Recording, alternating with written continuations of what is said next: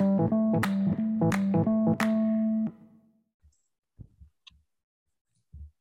back. We're back. Back in full swing.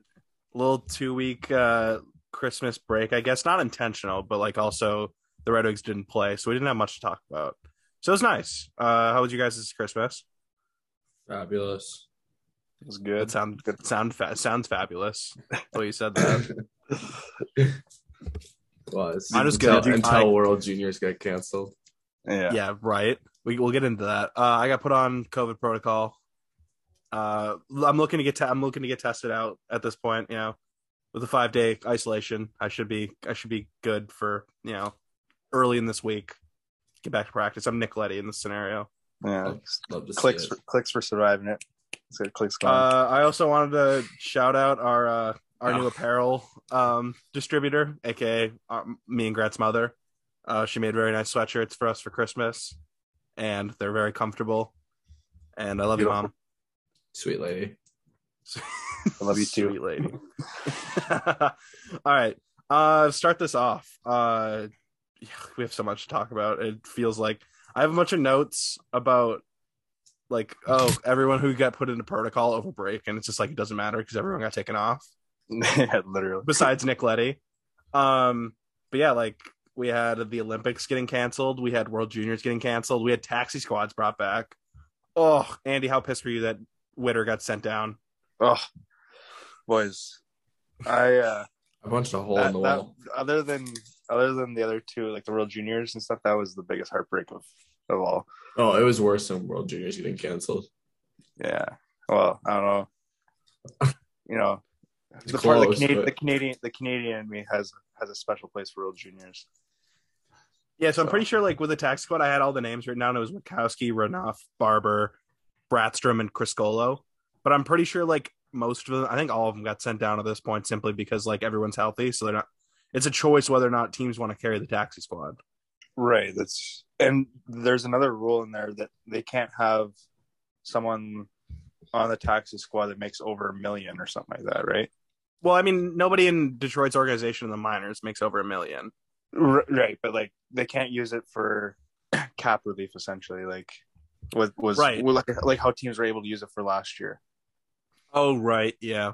Not that it matters. I mean, Detroit's got so much cap space it doesn't even matter. But right, but I guess in Detroit's scenario, those rules are kind of irrelevant, but it can't be a Tampa situation, which there's LTIR, but they also did have a couple of guys that were making.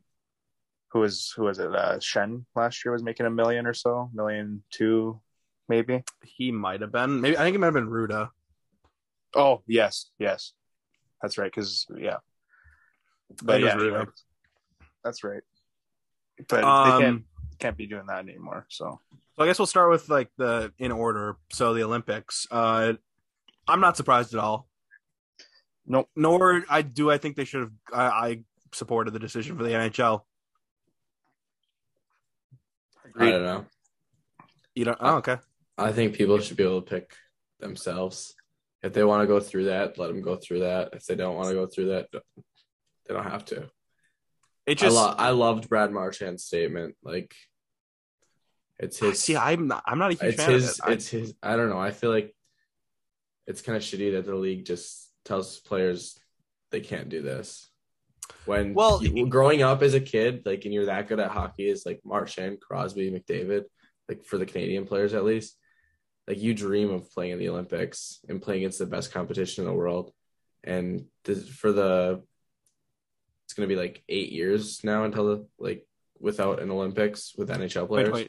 2026. They're going to go again. 8 years without NHL players. 12 total, right? No, 12. It'd be 12 years because they didn't last in 14. 12? Okay, 12. Because the last one we went to was 14. Yeah. So, right, these players that are just blossoming right now, who knows if they're going to be at the age to be able to play in another Olympics. No, and I definitely – the best on best factor is definitely a huge thing, and it's definitely a negative. But I'm looking at it purely from the situation the NHL is in that I support it. Also, Brad Marchand's statement I don't agree with simply from the fact he claims the NHL lied to them. They didn't. They said they would do their best. They were going to do the best they could to get the players to the I'm pretty sure Olympics. It was at a point where they had said that they were going to let them go to the Olympics. Barring a COVID outbreak, yes. Okay. Because they had it written in the fine print that if there's too many games to be rescheduled, the break was going to have to be used to reschedule games. Either way, you put yourself in a player's shoes. I'm livid. Yeah, I mean, like if you're that good, I suppose. But like also you have to look at the isolation, 3 to 5 weeks. You don't care if you're Brad Marchand. Why in China?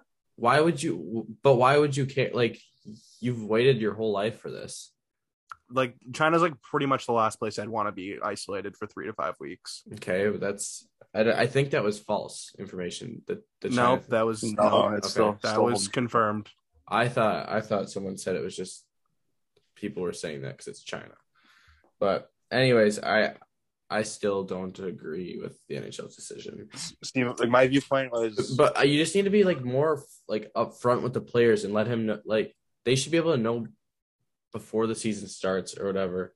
I don't know. Well, that was the whole point of the 3 to 5 weeks was they're letting like that was them being upfront with the players. Like, listen, this is what you could be facing. Okay, and then cool. If you're gonna say that, I guess let them go. Like, make up your mind. Well, the thing is though, like, so I get it from the player standpoint. Yeah, they're ready. They want to go. Like, who doesn't? Especially, like you said, the best players in the world. The opportunity was right there within reach, where they can go represent their country. But looking at everything that the league's been going through the last 2 years with the COVID, they need to make their money back and their revenue back and focus on an 82-game season.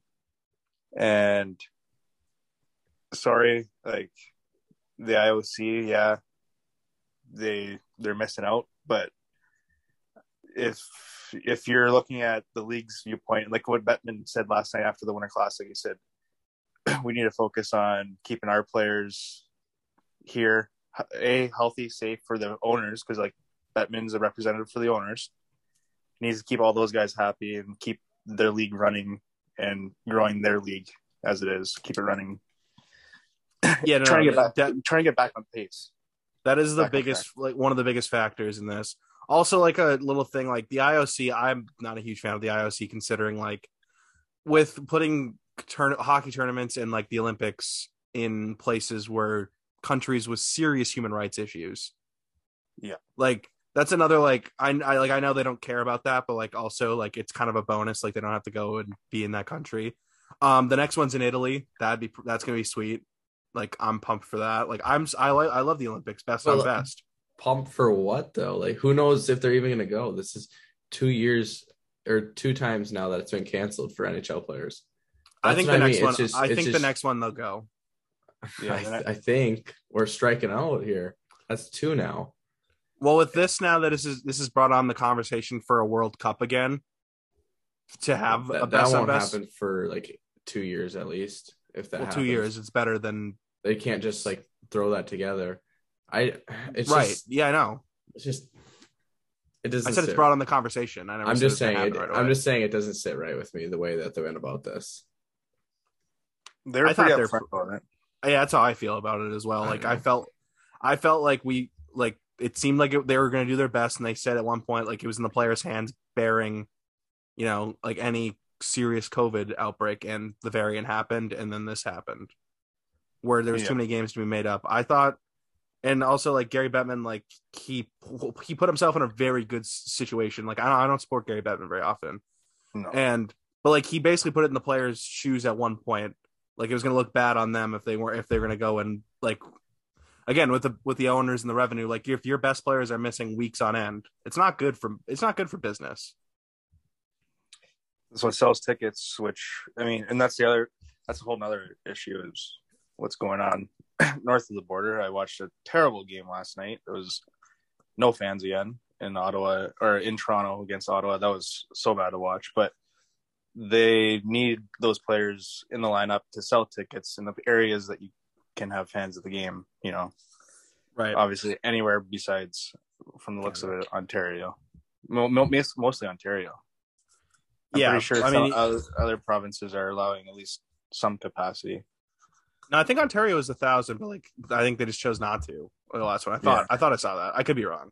Maybe. Yeah, it was like a very small amount where like it didn't matter. might as well. Yeah, so I suppose we can. That's kind of a smooth transition to like where World Junior. We can get into World Juniors now, where we had basically, I think it was 5 positive cases that canceled the whole tournament. Yeah. My issue with the cancellation of World Juniors is the fact that like one, not an actual bubble. They put in quotations. It was a very half-ass bubble. The whole Red Deer situation in the hotel, where there's an actual wedding reception going on with people willy-nilly coming in and out contact with the players. Like you couldn't avoid it. Like if they really wanted to commit to this bubble, then they could have done it. They can afford it. You know they did it last year. They did it last year. It was completely fine. And yeah, I felt it was a really half-ass effort by the IHF, who took an L earlier in the week with the women's U18 tournament. And it doesn't even start there. It starts back to last year, the women's worlds too. Like and not finding a way to reschedule it or put it into Dallas, Texas, like that they did. Didn't they cancel like all the tournaments? Just not the men's. It's not just the women's. Didn't they cancel? They canceled like all the B and C tournaments too. It's like all the terrible countries because they don't make any money from that. Well, exactly. It's the point, which is it's pretty sad. Like these, especially for the women's side, like who are all developing to be part of like their Olympic teams and whatnot. Like they're all trading to be that. And I don't know if you guys saw the clip of the broadcast cam on Twitter for the women's 2019 tournament. It was basically like if someone took Live Barn and like put it in like the big arena and then tried to stream it. It was pitiful. Yeah. I get that, the Big Bear Arena in Michigan here. Yeah, exactly. Like that's what it looked like. It was pitiful. But yeah, for the World Juniors, like it was bubble was such an issue, and like they should have prepared more so with roster size as well. Like if this many cases were going to factor into this, they should have factored in for the roster size as well. They did. They allowed them, I think, 6 extra skaters this year. No, they had extra. I know they had extra players on their roster. They only had a couple. They only had a couple guys. Like Canada, I know for a fact they only had like two or three scratches. I see it. What I heard is some teams brought like 27 guys. No, I think they were supposed to like make cuts after like they like had the names on the roster. I think it's for the teams traveling further. Okay, and if someone tested positive in the beginning, they had to be sent home or had to quarantine the whole time. And then they can have a full roster. Yeah, but like I think there should have been like 30 guys per team. If this is going to be the case. But then like with you saying that, why can't they do that for the Olympics then too? I guess. I mean, I suppose, but like different countries, different protocols is my counter argument for that. Yes. So my viewpoint on this whole World Junior thing, IHF thing, is just they're proving themselves to be a Mickey Mouse organization, really. Yeah. That's the way I look at it. That's the only way I can say it. And it's even I was pissed when they canceled the USA game because they had their goalie and a forward test positive. So first of all, why are you having these kids with roommates? If you're exactly, that's another one. Yeah, my biggest issue. That was a huge. Yeah, why are they single? Like not just in their own room, and then even so, that's still only 4 players. You can still dress your third. You have your backup and your third goalie, and then it wasn't even Comesso. Like Comesso was the starter. It wasn't him that tested. Oh, okay. So that was confirmed. He was in a different room. Well, yeah, he had his own room. Oh, he had his own room. Okay. See, because it was the backup who was supposed to start technically game 2, right? I think so. The undrafted kid. Yeah, the undrafted kid, but still, play Comesso, scratch the kid that Comesso was rooming with, scratch the kid, the 2 kids in the other room, and you still, you might have to play a man down. You're still fine to go, But it just makes no sense that you're gonna not plan it out, right? Yeah. So it's planned super poorly, where it's just social interaction with all the public, basically, when all these cases are flying around. Like, couldn't you adjust to that and make it like a bubble? And then also just go off of that, if there are going to be 5 COVID cases, and I just don't see how they can't push through that. Right. Yeah, I don't know. That is great. There's 5 cases. I think 3 or 2 of them for sure, but 3 maybe were asymptomatic, so they didn't even know because they just do their testing daily, right? Right. So they didn't have anything of it, which again, like I know it's a touchy subject, but if you're asymptomatic, you're fully vaccinated, which you had to be in this tournament because you're going into Canada, and it's a IIHF sanctioned tournament. Right. Those players, if they're asymptomatic, I still feel like should have been able to play after a couple of days of testing, and so like they could have been so many other options they could have used. Yeah, I didn't like that goes back ruling. To like the ruling. Yeah, I didn't like the ruling out for the entire tournament. That was it really. I personally don't understand why people have to that are vaccinated have to be tested all the time. Then if they're asymptomatic, why do they be tested all the time unless they have symptoms? Shouldn't they just be tested if they have symptoms? It's wild to me. I definitely agree. I agree with that. And that's kind of like what we touched on, I believe, last pod. Like I mentioned with the NFL, what they're trying to go to, and I believe the NHL should go to that too. And Stevie Y even said that same thing in his press conference on it. Yeah, and his was a lot more riskier because nobody else was saying it at the time, and he was the first person to speak up. And he's a person not to touch, he won't go into details like that. And if he feels that strong about it, obviously it's just not just him, it's coming from players and other people around the league too. Yeah. You know what I mean? But also he's the type of person that wouldn't just go off the cuff and say that. He's very methodical in what he says. No, he thinks before he speaks, for sure. Very, very, very much so. Yeah. And it's just, I don't know, it's just frustrating to watch. It's again at the same point of the Olympics, these kids, these players are training their whole lives. This is what they dream, especially I know in Canada, like I said, growing up, that's World Boxing Day, the day after Christmas. That's the biggest day of the year, really, for hockey in Canada.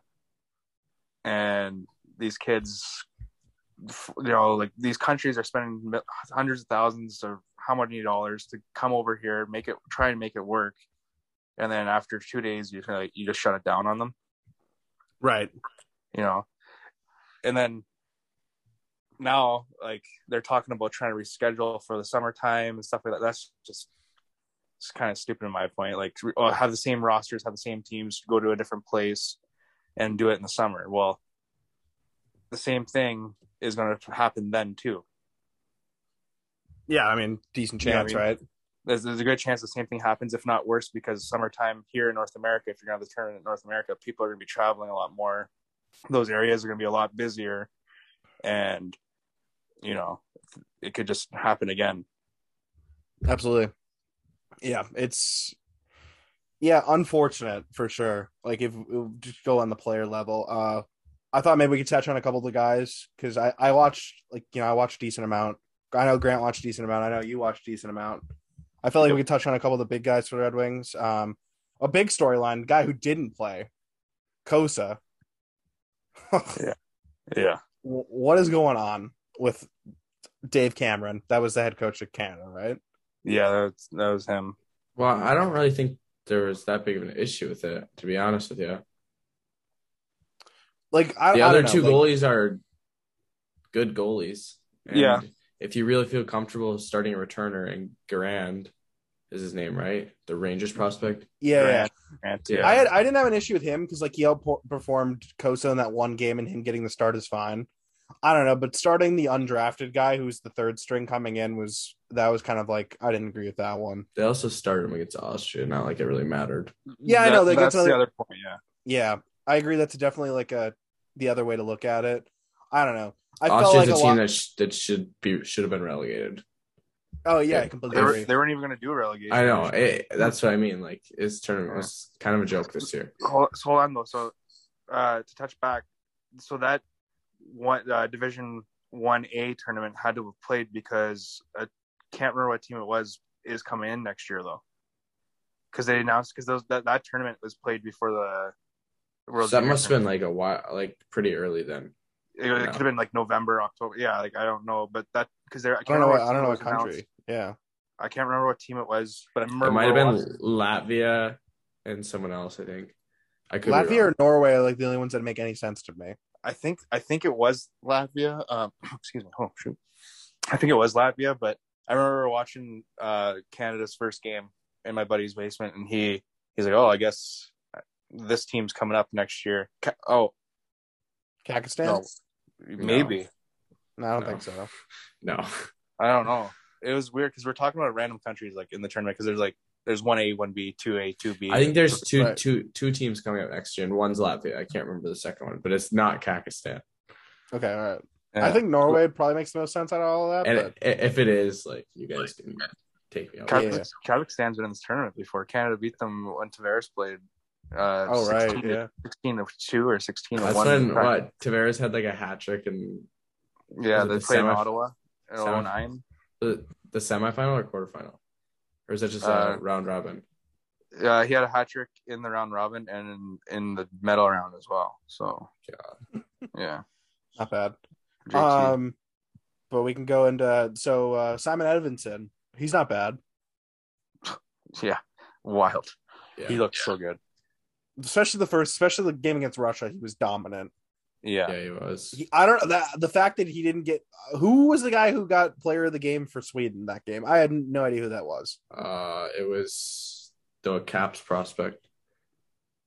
He didn't even have a point that game. That's ridiculous. It was ridiculous. Was it Torgensen? No, Torgensen's plays for Frölunda. Oh right, okay. Anyway.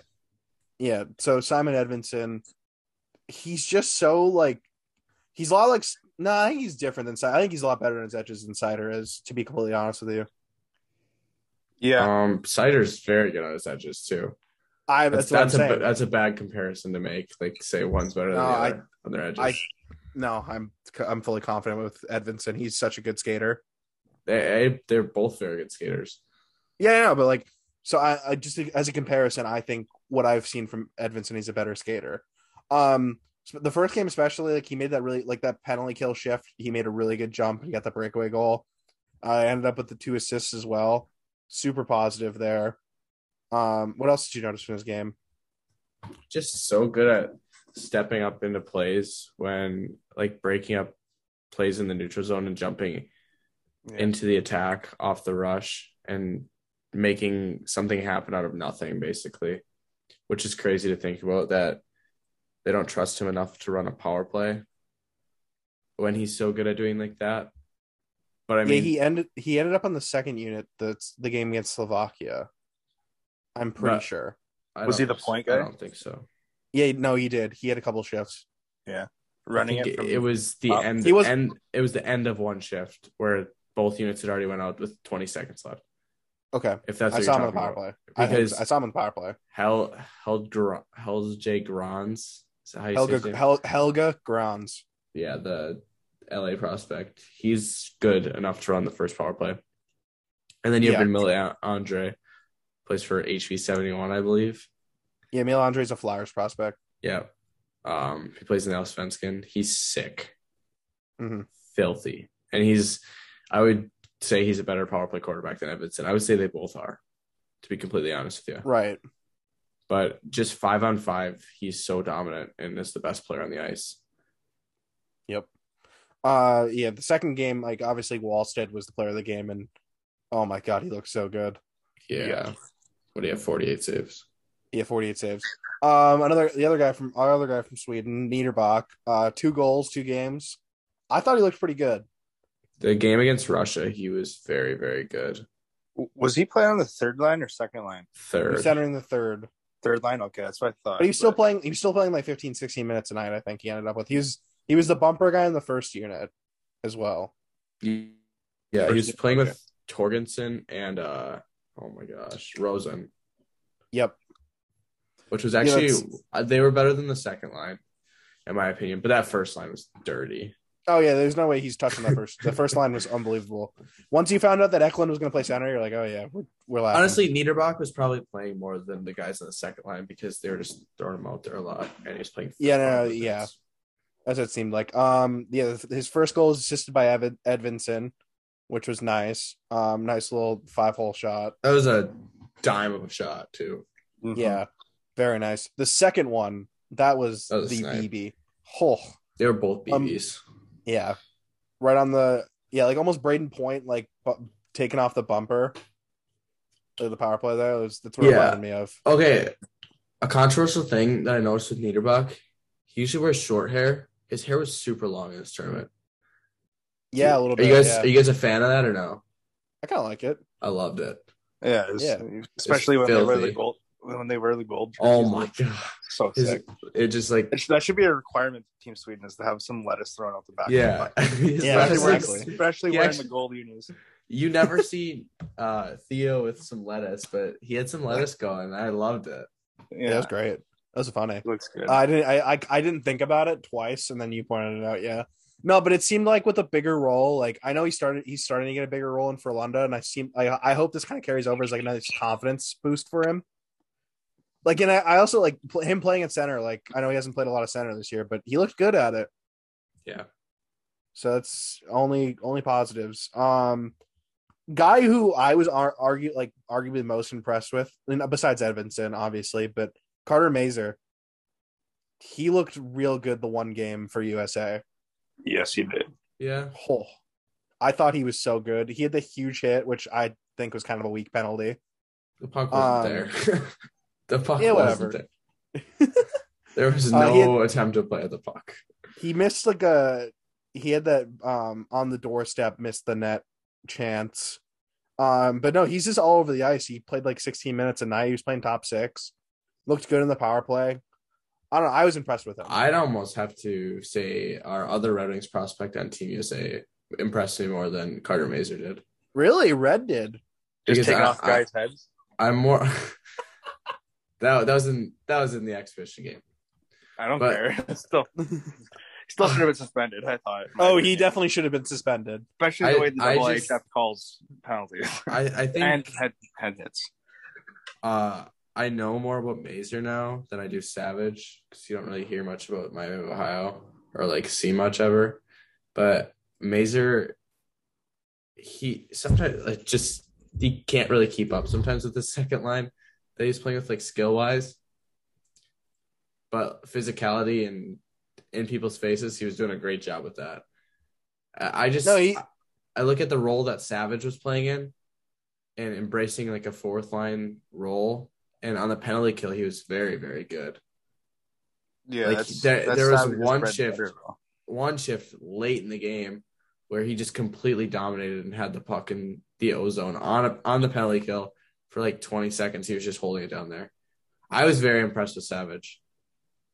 Yeah, no, yeah, Savage, I liked his game. I guess I noticed Mazur more. Well, in Savage, the thing with him, he's playing a role he's more familiar with at Ohio. He's their fourth line guy there, penalty kill guy. I mean, this is the role Mazur's playing at Denver, second line power play. Yeah. So pretty much the same there. Yeah, I think the roles were basically the same for both guys. Yeah. I guess just different tastes, I suppose. Donovan Sabrango, also nice little tournament. He scores a big goal in it was the first game, right? It was a comeback against Czech. Okay, so I hate TSN. Czechia. I think TSN's a joke, and it disgusts me on how they go about showing replays and stuff. It's embarrassing. Donovan Sabrango makes a fantastic play in the D zone. He blocks a shot, breaks up a 3-on-1. He goes back down, makes a pass, jumps in the play, and then scores a goal. And they make it all about Cole Perfetti on this play. I was fucking livid. I'm like, this is a joke.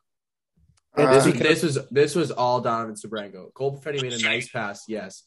But Donovan Sabrango was just on a 3-on-1. And he just shut it down completely. And they just don't talk about it because he's not an A-tier prospect. I was watching the game. They mentioned his defensive play there. I do not recall that. I remember like being infuriated over it. Yeah, well, no, they definitely mentioned it basically because they did talk about Perfetti a little bit more, but they're like, this play doesn't start without the defensive play going. Like when it came back, he made the defensive play, and then he hops up and buries. Are you sure? Now I feel really dumb because I'm like 90%. It may not have been during the game, but it was definitely an intermission for sure. Okay, it might have been an intermission because I know, but for sure they did talk about it. Okay, yeah, but during the game, all they talked about was Perfetti. Well, yeah, but he's a Canadian kid market, like the Canadian market team. That's what I mean. Ding, ding, ding. That's how I was going to answer that, was because he plays for Winnipeg and is a top 10 pick. Yeah, but I just think give credit where credit's due. Yeah. The interview with Sabrango's mom, warmed my heart. Yeah, I don't know if you guys saw that. It's pretty cool. Yeah, no, I love that. But yeah, then Sabrango goes in, he scores his first AHL goal as well. That was last night, wasn't it? I believe so. Yeah. Or 2 nights ago. Where's it 2 nights ago? One or the other. Yeah. Really nice give and go play. He scores in the back door against Milwaukee. So that was cool. Yeah, I thought he had again, what I saw of him, I thought he was solid. Emil Viro, I'll touch on him quick. I thought, again, he's randomly like one of my favorite prospects and I don't know why. He's not flashy at all, but I love him. He reminds me of Gus Lindstrom, except lefty. I think he's a better skater than Gus Lindstrom, but not really. They don't remind me of each other at all. No, really. No, Emil is a way better skater, and that's why I said he's a better skater, a better puck mover. But I don't know. They're just different. I just guess I see them differently. Similar roles though, I guess. But they just ultimately, like if Emil play a lot different. Yeah, ultimately, if Emil makes it, he's going to be a 5th or 6th defenseman. Yeah, which is completely. I mean, him and Sabrango are basically competing for that spot, right? Yeah, in the future, which great. More the merrier. Yeah. After that, like Bednash, excuse me. He started one game. I thought he looked solid. I know it was 2-1 OT loss against Germany, right? Did you watch that one? I watched bits and pieces. Yeah. Also, that one I did not. Man on the inside told me, aka Carson. He told me he really liked Bednar's game. So positive. There's a goalie he liked. Or no, sorry, that was Fugue. That is Fugue. Who? Yeah. If you guys missed the last episode, Fugue hated every goalie. You name a goalie. Yeah, he actually said Jesper Wallstedt played bad against Slovakia. That's what he did say. That good quotation. He told me that. Wow. Yeah. What else? We can get into Red Wings hockey. Finally. Yeah. Not great. Do you see that Griffins game that also Berggren didn't play? Oh, he didn't play? After he got I don't know if it's because he got hurt. I didn't see anything about anything, but he wasn't on the score sheet for last game because he had 2 assists. Awesome. Well, he came back after he took that hit or whatever, and he got an assist late in the game, and then he didn't play the next day. He had 2 assists the night before. Weird. That is weird. I didn't see anything about it. So I don't know. He posted a pic on Insta today, so I like. Yeah, he's chilling. He's chilling. He's good. He leads the Griffins in points. I'm pretty sure. No. Who does? Rossi. Okay. Well, I mean, they're like I know they were tied at one point. They had 19 each. I'm pretty sure that was a couple days ago. It's like 23. Rossi's at. Okay. Well, all right. Change then. Excuse me. So yeah, going into we had 2 games finally. So everyone's back besides Nick Leddy, who should be back for Tuesday's game coming up here. Thank God. Yes and no. But anyway, yeah. So game 32 against Washington. Oh yeah, before that, the Red Wings New Year's resolution. That was funny. The Rasmussen quote. I'm pretty sure he listens. Yeah, he's definitely a listener of this pod. He literally turned around and I love that. That was funny. I took it 2 ways, like him just being like, "Oh, that's funny. I'll just say better at hockey, but I think I'm super good. I'm Michael Rasmussen. I don't think he thinks that at all. No, because he's bad. So yeah, yeah, better. Yeah. He had that really good game and went on protocol, and then came back and was like, you know what? We can't even blame it on protocol. He just wanted to give it one good game. He's like, here's what I could be, guys. I'm not blaming it on protocol. I'm just saying he went on protocol and then came back and was. I wasn't giving an excuse. Yeah, he literally had the most stellar game of his Red Wings career in all of our opinions, I believe, right? Yes. Yeah. Okay, and then the next day he gets placed on protocol. We're like, oh, well, there you go. Oh, yeah. I thought it was funny. I think he's self-aware. I took it as he's self-aware. Yeah. I took it as he was having fun. So yeah. Game 32 back. Washington 3-1 loss. I actually thought this was a pretty good game. In my opinion. I don't know if you guys feel the same. It was a winnable game. Yeah. That's for sure. I think it ultimately came down to reffing. I think reffing ended up getting in the way of this game. For sure. I think there's two really bad calls at the end. One where there's a 4-on-4 where Seider was off the ice, which shouldn't have been off the ice. And then the second one being Fabry taking a retaliating penalty off of a call that should have been made earlier. And you can argue whether or not Fabry should have done it, but there should have been a call before. Had there been a call, he wouldn't have retaliated. Correct. It's more of the refs not managing the game. Yeah, Grice got to start this game, and I mean there wasn't like both teams didn't really give up a lot. In my estimates, the Red Wings got the first goal of the game. It was in the second period, right after a power play. It was a really nice play by Seider, who came through the neutral zone, got the puck deep, and got it like back behind the net to Gagne, who fed it out front for Suter. And Suter really made a really nice, scored. Yeah. Do you want to talk about P. Suter for a little bit? I want to talk about P. Suter. Let's talk about him. I think he's kind of becoming a legit second line center. Yeah. I don't know if you guys feel the same way about that. His last stretch of games that he's had, I can agree with that. I can see that. Yeah. He's showing the potential of it. Yeah. See, you have like in a situation where Pius Suter is a second line center, he needs stronger wingers. Well, definitely. Our second line has not been nearly good enough.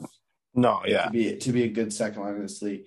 I would say our second line is probably bottom 5 in the league. No? Yeah, I would say it's bottom 10 at least, probably at best. But no, I think Pius Suter has been the best player on that line for the past 15 games or so. I'm imagining it with Jacob Verana and then someone way better on the wing, right? And that's a pretty formidable line. Pius Suter's never going to be a big point producer. He's averaging a half a point per game right now. But when you look at it from the other perspective, you look at his ice time and you look at how good he's been, our best penalty killer. Yeah. Yeah. I think he's I'm writing a piece right now about how this is probably Larkin's best season of his career. And I think a huge help for Larkin this year has been Suter. When you look at how much I don't know if you've noticed, do you see Dylan Larkin killing penalties this year? No, he doesn't, because Pius Suter does it. Yeah. A lot of hard defensive battles are on Pius Suter, who does pretty well. Yeah. He's a good skater. Yeah. He's very smart. He kind of, again, I said this at the beginning of the year, if we wanted to be successful, you can have a guy like Pius Suter be your second line center, but he needs to be like a Valtteri Filppula in 2010. Valtteri Filppula was never a big point producer. You go look back at Filppula's points. I think his career high was 50 something, but usually he was around the 40 mark. And Pius Suter, right. I think it's probably where he ends up as. And if you can be very solid in your own end and put up 40 points, but have good wingers around you who can put up the points and don't have to worry about the defensive end, i.e. Jacob Verana, who's not great defensively, that's a huge win. Yeah. Yeah. Who would you like to see on that? So you have Verana, Suter in the middle, and then if I'm going on who's earned it the most this year, I'd say Nemesnikov. Okay. Yeah, I actually like that, yeah. I know it's not ideal for sure, but who's earned it out of everyone is Nemesnikov's played the best besides Suter, behind the first line. Yeah. Yeah, And I think that's an easy thing. And you have Fabry. Like I like Fabry, and I think he has been pretty solid this year. It's just I don't see him being a line pusher at this point. Okay, I agree. Yeah. I can see that. I wouldn't mind seeing them try Fabry there either, though, with the other two. No, yeah. I mean, obviously they probably would do that. Yeah, but that's true. Ultimately, I think if we're going on based on who's deserved it this year, I'd go Vlad. Gotcha. And maybe I'm being a little bit biased on what happened today, but I can get into that. So yeah, the rest of this game, I thought Grice played pretty well. Mark Stahl got absolutely danced by Kuznetsov. Yeah, he did. Oh, it was bad. He got torched. And like that, whatever, Grice is left out to dry. Like I don't blame him on that. And then that Grant and I, like I think we kind of disagreed. I don't know if did we talk about this goal on FaceTime, Grant? The Ovechkin goal? Maybe we didn't. I don't think we did. Maybe his first one. I thought no Ovi the game winner. Oh, we did talk about this. So I thought Grice. Yeah, when Ovi broke the power play goal record, right, which is pretty cool, which is awesome. Like I'm obviously I love Ovi. Yeah, like, that's awesome. Probably a shot that Grice should save, but then Grant made up a good point, which he can go to now. I just completely disagree with that. First off, it's the power play all-time leading scorer on the power play shooting. It's a one-timer. And a one-timer that there's a guy that wears number 27. It's really tall and plays like a bitch. Up at the point, going to block a shot like 3 seconds late, and just basically is a screen for Grice. It's just tough to react to an Ovechkin slap shot when there is a single screen. I don't know. That's just a tough spot to be put in for a goalie. Yeah, I agree. It's a tough spot. I don't know how I guess how I feel about it is like you're that close to saving it and it like leaks through. I don't know. I always hate those. To me, anyway. Like being a viewer, to kind of touch on Grant's point too is, it is Alexander Ovechkin, and he's played how many seasons in the league, and he scored how many goals from that exact spot, and goalies still can't figure it out. So. I know his power play. He's got 276 power play goals. Yeah, so which probably is scored bananas. Probably scored 230 of them, if not more, from that exact spot. not even so good. Yeah, he's so good. That shot is just lethal. It's the most elite, obviously, points wise. Anyways, goal scoring wise, goalies still haven't figured it out, and teams have even adapted their penalty kill to stop that, and he still just buries it. So, talk about elite. Since when did Matt Irwin, aka the GOAT, play for the Washington Capitals? They have a lot of guys on a lot of defensemen are on protocol, which is really funny. Because they had Lucas Johansson, who made his debut, Ryan's brother. He had his first assist too, of course, because why not? Right. There's a lot of because Dennis Chalowski could have been playing in this game, but he's on the protocol. Yeah, bummer. Nick Jensen as well. Matt Irwin had a big assist. Oh yeah, that's right. Yeah, an assist on that as well. Nick Jensen, the NHL's leading plus-minus guy.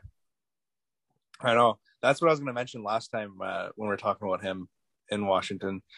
I honestly believe like Nick Jensen, when he played for the Red Wings his last year, was like the best defenseman on the Red Wings. I'm not kidding. I thought Dan DeKaiser was a little bit better. Okay, all right. But no, I for this guy. I genuinely like Nick Jensen. I think he's a good defenseman. Other points in this game, the first line got shut down pretty bad in this game. Like they had nothing. I thought the second line had the most chances. I think Vlad had a really nice pass to Fabry, who probably it looked like he probably should have scored on the replay, but he was also catching on his back foot and he was kind of turning. So that was kind of a tough one. We had more. I got annoyed over that one. Not gonna lie, that was when it's my biggest issue was it was like Samsonov he was like falling and like I felt like he should have scored. You know what I mean? I got annoyed because Mick said something about he should have scored there or something like that. But he just made a filthy move and he's to get around the guy in the first place. and you're off your back foot shooting, it's hard to score from that. Yeah. Yeah, no, I'm saying because like what Mick said. Yeah, I'm correcting myself. Like I know, I realized that. Like at first I was like, ooh, but I was like, after I'm like, yeah, like he's falling. Because the move he made to get around that last defender was disgusting. And it put himself, the only way to get a shot was to shoot on your back foot. Yep. We had Mort Sider bully 2 guys and then get a penalty. He drills. What did he even get a penalty for? I never understood that. I guess he like re-engaged with the guy afterwards, but like the guy was going after him. So he hits Hathaway in the corner. Clean hit. He was kind of like close to the numbers, so I guess like I understand why they're upset at first. And then Dowd goes to hit him. He does his reverse hit where he drills at Dowd, and then people get pissed at him. And I think he took a penalty after, like in a scrum. I didn't agree with that, and I know like Blasher got a question about it, and he said like we've talked to Sider about it, which I don't know. I didn't feel like there was nothing to be talked about. I thought that was fine. Yeah, hilarious by the way. Like he's just tormenting dudes. He's a man out there. Oh yeah. Yeah. Oh, legitimately, like our defense is so propped up by this guy. But there should be no problem with that because you're going to receive a hit. It's the same thing like what happened earlier when Garland reverse hit Zadina, which was kind of dirty in my opinion. But you have that example of the one Marchand when Glendening tried to rock Marchand earlier in the year, and he got rocked by Marchand, and it was clean. It's the same thing Sider does. He goes to take a hit and he makes them pay, which I think you should be allowed to do, and you are allowed. It's just people are. No, he didn't get penalized for the hit. I know. I'm saying, but people are so touchy about that kind of shit. It's a skilled play. Like you see it. Another guy that actually does that a lot is Elias Pettersson in Vancouver. Yeah, he does. He does that a lot in the corners, and it just shakes the defenseman off or the guy checking him off, and that's a skilled play, especially when you can do, hold on to the puck while doing it, but also perform it clean. That's a big skill in my opinion, because that's puck protection 101 and protecting yourself. Yeah. Right. Yeah. So basically, there's an empty netter to finish it. Ultimately, like the Red Wings didn't have enough shots in this game. It was 20 shots. Like you're not going to win 20 shots. No, not against a Caps team that's solid. No. And we go into this game today. And basically the same thing. It's been the same thing when the Bruins and the Red Wings have played this year. The Red Wings don't shoot enough. And it was a pretty entertaining game the first like period and a half. Like it was 1-1 for a good portion of it. Bertuzzi scored, which was like a nice point shot by DeKaiser. Real nice play for Larkin in the corner. Bertuzzi gets it was a fortunate bounce, gets it. It's kind of the opposite of this game. The only offense that was being generated was by the first line. Like Raymond had, I think, 3 shots, all quality. But then afterwards, like we kind of just, it seemed like Marchand won the mental battle. You know what I mean? He's the rat, and he won the battle of being a rat. He seemed like the fans were all engaged with him, which was fun. But then we end up losing the battle. Yeah. I mean, he does that throughout pretty much every building in the NHL too. That's typical Marchand game, right? That's just, he feeds into that, and he's done very well doing such things, Yeah, no, like Larkin pointed out in his press conference as well that he feels that when the Red Wings play against physical teams, they get bullied and lose, and they give up. Or not give up. He didn't say give up, but like they seem to get shut down. Right. Which I completely agree with. They discouraged at least. Yeah, discouraged is a good word. Yeah. Which was fun. What was fun in the beginning was Nemestikov fought Marchand and then won, and then got the crowd fired up, which was funny. I love that for Vlad. It's good stuff. But then Marchand got him back. He absolutely crunched him. Yeah, that was a nice hit. It was so clean. It was so nice. Vlad had no idea. I love Marchand. He's like one of my favorite players to watch, which is hard to say because everyone typically tends to disagree with that. But the way he plays, and I just respect how he plays.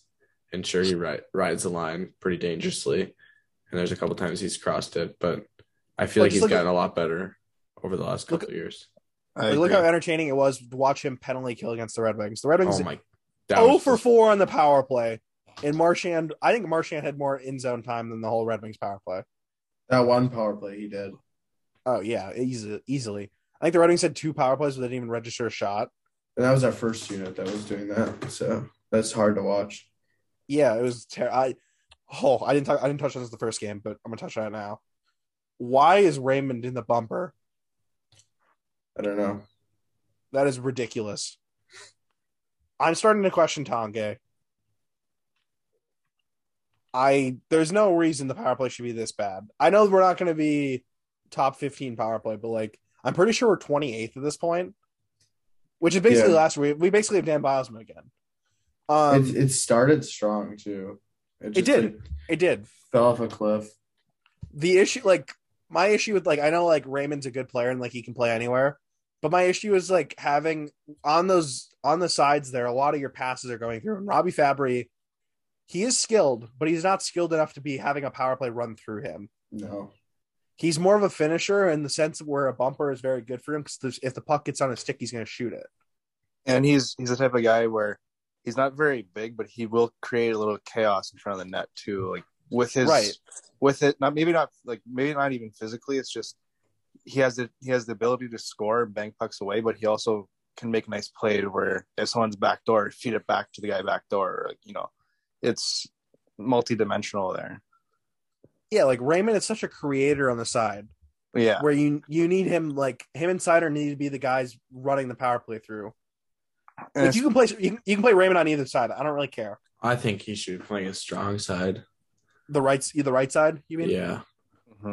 And with Raymond too, him being his first year in the league, I think where he has found his success is on the outside because his vision is unbelievable, like we've said.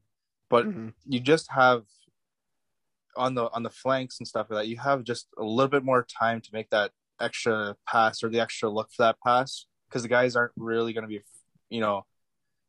checking you that hard. Like you'll have half extra second.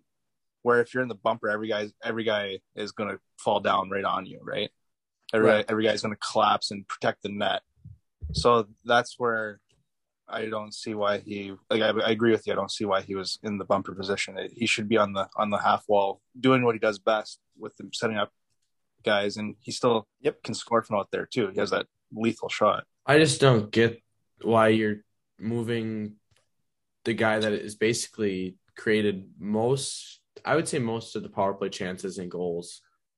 Him or Sider, yeah. I'm saying when it's been ran through Raymond, the most stuff happens on the power play. Exactly. And now you don't have that option. It's more of, okay, we have to rely on these other players to get him the puck. And today we saw a over usage of trying to pursue the bumper from the likes of Fabry was trying to push pucks to the middle because I'm sure that's what he's being told is you need to try to get pucks to Raymond. And that's just not going to work. You can't just automatically throw a puck to the bumper. Because then it just clogs up the middle. Then you have no passing lanes. The bumper is honestly something that is really covered unless you're not using it very much. And then teams start to lean off it and then it opens up. Lots of quick passes. And that's not something we're capable of doing without Raymond on the outside of opening up the bumper, in my opinion. And that's what I was getting to is where when you're in the bumper position, that guy's mainly covered, or if he is whatsoever open, guys are on him like that because they all collapse to him. And that just doesn't make sense to me. You need a guy. I think Fabry works better there than that's in, like Gar said, he's said that the power play runs through almost that right or left side. And I don't think Fabry's a player that's going to is a good enough passer to be making so many passes and then getting the puck to the bumper. I don't trust him there. Agreed. And I think Raymond does a good job with that. So you kind of get so obviously it was one, we had the lead and then we get scored on 5 times in a row. So the first one was the third line getting absolutely worked, Dan DeKaiser getting out muscled, and then Bergeron scoring out of the corner. Very nice play by Craig Smith, Marchand, and Bergeron. The second one really pissed me off. Philip Hronik gets the puck in the slot after a power play and misses the net. Not only misses the net, but he misses it on the far side, which goes back the other way. As the defenseman's going for a change, Eric Holla has a streaking breakaway, kind of half breakaway, became a full breakaway because Jordan Osterley decided to stop skating. And then Holla picks his corner. I don't know about you, but that was a terrible angle by Ned. I agree. Okay, so that was one that he really should have saved. No, I agree. I had that in my notes as well. I agree Ned on that angle should have that. But Hronek missing the net is a huge part to start that. And Jordan Osterley stopped skating in the video. When you watch the replay, he stopped skating completely, which drives me nuts. Yeah, it started from the old. At least you got to try at least get a stick on it. And Ned, he got beaten clean. I agree. Yeah. The third goal is one that I really want to hammer. This one. Ernie having no idea where McAvoy is. Yep. No. There's way more to that. Well, I know, but like this one started with Rasmussen trying to skate the puck up from the defensive zone, turning it over, going back, dumped in. Sider and Ernie both lose the puck battle like badly. They looked clueless. You said Sider and Ernie? Sider and Ernie. Okay. Then off the wall, I want to say it was Ernie got burnt off the wall, and DeKaiser's just standing there like he wanted to play goalie too. Yep. Play, that is what our defensive zone turned into at the end of the game, and is part of the reason why we gave up 5 goals. Yeah, I don't really necessarily blame Ned in the sense like he got left up to dry pretty bad.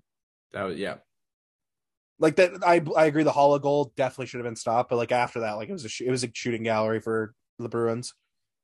Yeah, he looked really shaky though. I can't really fault him on anyone besides the Holla goal. I would like to fault him on, but playing the puck. Oh, that one play where he almost got burned behind the net. I think he whiffed 6 times today. Yeah. Yeah, again, I think it's a lot of it is like it's all about confidence with that, and today he just didn't have it. Obviously, when you're a goalie that plays the puck pretty often, yeah, definitely tough. I didn't care. Like I turned it off after the 5th goal, and it ended up being great. Thomas Nosek scored, which I guess that goal you could argue a little bit 5-hole goal. Yeah, but like you said, it's a shooting gallery. That's a wide open shot. Right. That's a grade A opportunity, and he just slipped a 5-hole. Yep, I miss Nosek. Me too. He's great. So yeah, I think this game really sucks when the Bruins and the Red Wings have been fighting for that last wild card spot basically all year, and the Red Wings have so many games that they've played over the Bruins, and then you go into this game where you should like this is what they call a 4-point game. Yep. Right. And in the sense that the Red Wings would gain 2 and the Bruins would gain 0. So therefore it would turn how many points would turn up in that sense. So Bruins wouldn't gain any points, the Red Wings gain 2. So anyway, with this, I just think it's pretty important to talk about how we have one line that's dominating 5-on-5 completely, and then our other lines are getting completely outworked. Well, yeah, that's what I was gonna say. Like it just shows like where the Red Wings actually are in this playoff contention. You can't just feed off one line. Right, exactly. Where the Bruins, like, even with their struggles this year, still outworked the Red Wings pretty bad. I think they did outplay the Red Wings in every game this year. Yeah. Comfortably. I think comfortably for sure. A guy that we don't talk about much, but really kind of brings stability that we miss right now is Mitchell Stevens. I agree. He's such a pusher on the 4th line. He just makes stuff happen, and you don't really get stemmed in your zone with a player like that. No, I'd even go as far as like say our 4th line hasn't even been that bad. Like it hasn't been the problem. Like I've actually liked Carter Rowney. I actually think he's done a pretty decent job as center. I thought Joe Veleno had a better game today. I thought Philip Zadina was like one of our worst players today. Well, the 3rd line was terrible. Yeah. I'm not even talking about the 3rd. I'm talking strictly the 4th line, like Sam Gagne, Joe Veleno, and Mitchell. They were fine. Carter Rowney, they were fine. Yeah, which is what you want on your 4th line. You don't want to say if you go out of it and saying like they didn't do anything, you're great, golden. Yeah. Yeah. Once again, today was me questioning Adam Ernie, Michael Rasmussen, and Philip Zadina. Yep. I definitely agree Adam with that. Ernie had a horrendous game. He had a bad game. Yeah. Yeah, more so than the other two, I'd even say. I disagree with that. I think Zadina might have been the worst out of the three. Is Ernie, okay, to go back on Ernie, he's kind of given me the 2019-20 season vibes where he was basically useless. He's useless right now. Which sucks because I like Adam Ernie. The way he's been playing, he's useless. And I like Adam Ernie a lot. But if you go back to last year and bring that energy every night, like, hell yeah. Yeah. Play third line. Yeah, exactly. Like last year, he was a third line player, but he was playing more than that because of how bad the Red Wings were. But and that got rocked by Connor Clifton. Oh yeah, I thought he'd wake up after that. To be honest with you. Yeah, I agree. Hammered by Clifton. Yeah, he's half the size of you. For sure. Yeah, like it's how tough much. Well, go ahead. Oh, quick question was how much longer is Stevens out for? How much? Until in at least like February-ish. Like I think he busted his ankle. And he did. Yeah. Well, that wasn't confirmed, but like basically confirmed. We gotta be looking at like a month for Verona, hey? Yeah, I know he's skating. He's not with it. He's not with the team. He's skating on his own. Okay. But like a shoulder injury like that again, like yeah. I hope he's practicing with the team with some contact by the end of the month. That's my hope. So maybe start skating with them in like 2-3 weeks, no contact. Yeah, like hopefully, like yeah. And I know Blashill, like they've been pretty quiet about it, which I like because like you can't get hopes and then all of a sudden he gets a setback and right, which is fine. Anyway, he comes back whenever he's ready. Like I don't care. You know, I obviously I want him back. Like he'll be immediately our fourth best forward, if not third. Especially if he picks up where he left off. He's definitely a top 4 forward. It's hard to say when you haven't seen him in the lineup. Right? Yeah, exactly. Like I argue the way he was producing last year reminds me a lot of how Jordan Kyrou has really taken off this year. Yeah, what a game! My god, what a second period at last night. Let's be real. No, they just very good. I feel like they have a lot of similarities. They're guys that have seen sheltered minutes and have unbelievable 5-on-5 scoring. Yeah, the only sense it's flipped. Verona's a scorer and Kyrou's a playmaker. But I'm saying scoring as in goals. Right. No. I know what you mean. Yeah, points wise. Yeah. No, I like that comparison a lot. But man, that watching Kyrou yesterday, I've always liked watching him, but holy. He looked like exactly how he did when he played in Sarnia. Just running show. Yeah. Running show. Did you get to watch him at all when he played in Sarnia? A lot of times. They've had 2 back-to-back playoff series against him. Oh my gosh. He was so good. Their last year when the Hounds, I actually think, the Hounds beat them. And then they shouldn't have. The Hounds shouldn't have beat them. The year before, they should have beat them, and they didn't. But it was Chychrun was there and Kyrou, and they were just, and Zaka was there. They were both, it was a good team to watch. But Kyrou's World Junior year, he was phenomenal. Like when he played for Team Canada and came back to Sarnia, he controlled the game in and out. His brother is supposed to go somewhat high this year too. Really? His brother plays in the O. I can't remember what team. He's a defenseman. He has like 20 points in 26 games. Not bad. Andy, so I think we're off the Red Wings. We might get back to him in like a second, but like I wanted to since we're in the OHL talk, Tucker Tynan, what's up with that? Yeah, that I have no clue. I haven't heard.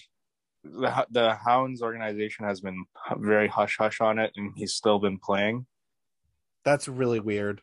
Yeah, so I'm assuming they're investigating it and trying to protect him in a sense, which, I mean, no matter what your organization's going to do, right? Like, they're going to protect him until they find out what happens. But it's coming from multiple sources and, like, coming from multiple people saying, and then, like, I guess it was somewhere on Twitter where one guy tweeted it out. Yep, that's where I saw it. And then like three or four other accounts that were like from apparently I assume they didn't know each other. They pinpointed the guys like Tucker Tynan specifically, like, oh, we know this same thing happened to us, and it was Tucker Tynan. Like, it was so and so. They pinpointed the name right away. I feel like you can make up anything on the internet, but this looks bad. Yeah, like when you have when you have so many different sources coming out, wow, not good. Yeah. For anyone, anyone that's okay, I was gonna give a little background, like for anyone's unaware, just because like we're talking about it and like we're kind of like not saying what it is. So basically, he as an OHL guy, he got accused of betting on his own games and then throwing his own games as well, and then not paying back his bookies. Right, is basically what I think he was like that, or like another one. How I interpret it is he was being a bookie kind of to himself too. Interesting. Okay. I'm not entirely sure exactly how it went, obviously, but I just like it was, and who knows, like at first I heard it, I was okay, well, it could just be a sense of him, like, because you can't really bet on OHL games on apps and stuff like betting sites.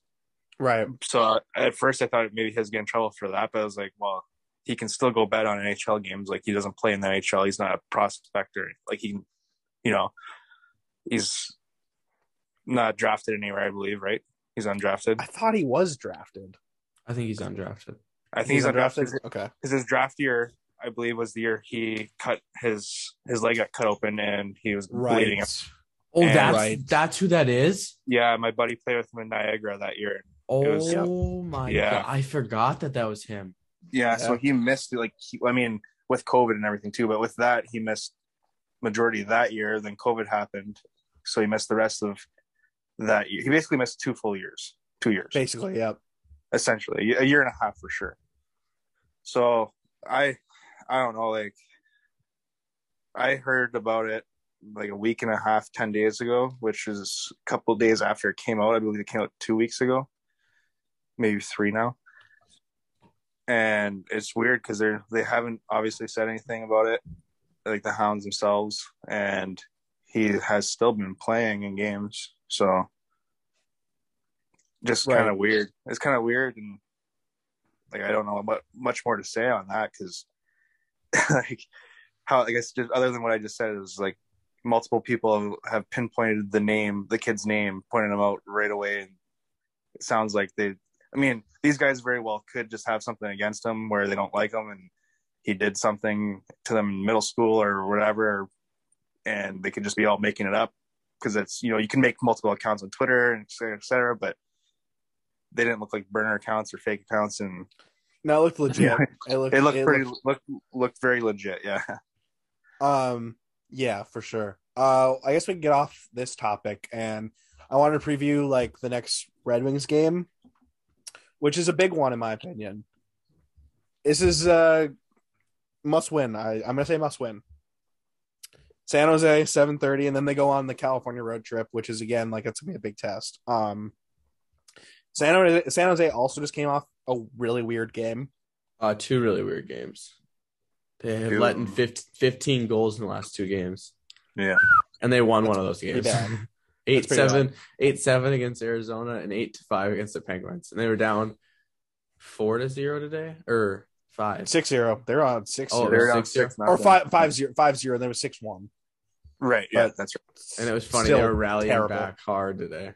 Oh, James Reimer absolutely blew it for me in fantasy today. I think I beat Andy this week. Yeah, you did. Negative 9.5 for James Reimer today. Terrible. Oh, gosh. But yeah, like again, I kind of view the Sharks in like they're kind of similar in the Red Wing like where they are in the standings for the Red Wings. Obviously a little different because like their best players are old, and where our best players are young. But this is a big one. I think the Red Wings need to win this one. And underrated, like the Red Wings lost their past 2 games at home, which kind of a rarity for the Red Wings a little bit this year. Well, that's what I was going to mention earlier too. Is I was expecting them to have at least. I know there are 2 good teams that came in, like with Washington and Boston, but I was expecting them to have at least 1 win out of the 2 because of our home record. Yeah, I'm less mad about the Washington one considering they played good. I'm more mad about the Boston one considering the fact they just sucked. Right. Okay. And like the Washington one, I think could like Blash, I think said it best. He's like, it could have gone either way. Like the best power play scorer of our generation or of all time actually took over, scored a power play goal. Yeah, literally won it. And then it was an empty net. So like, I don't know.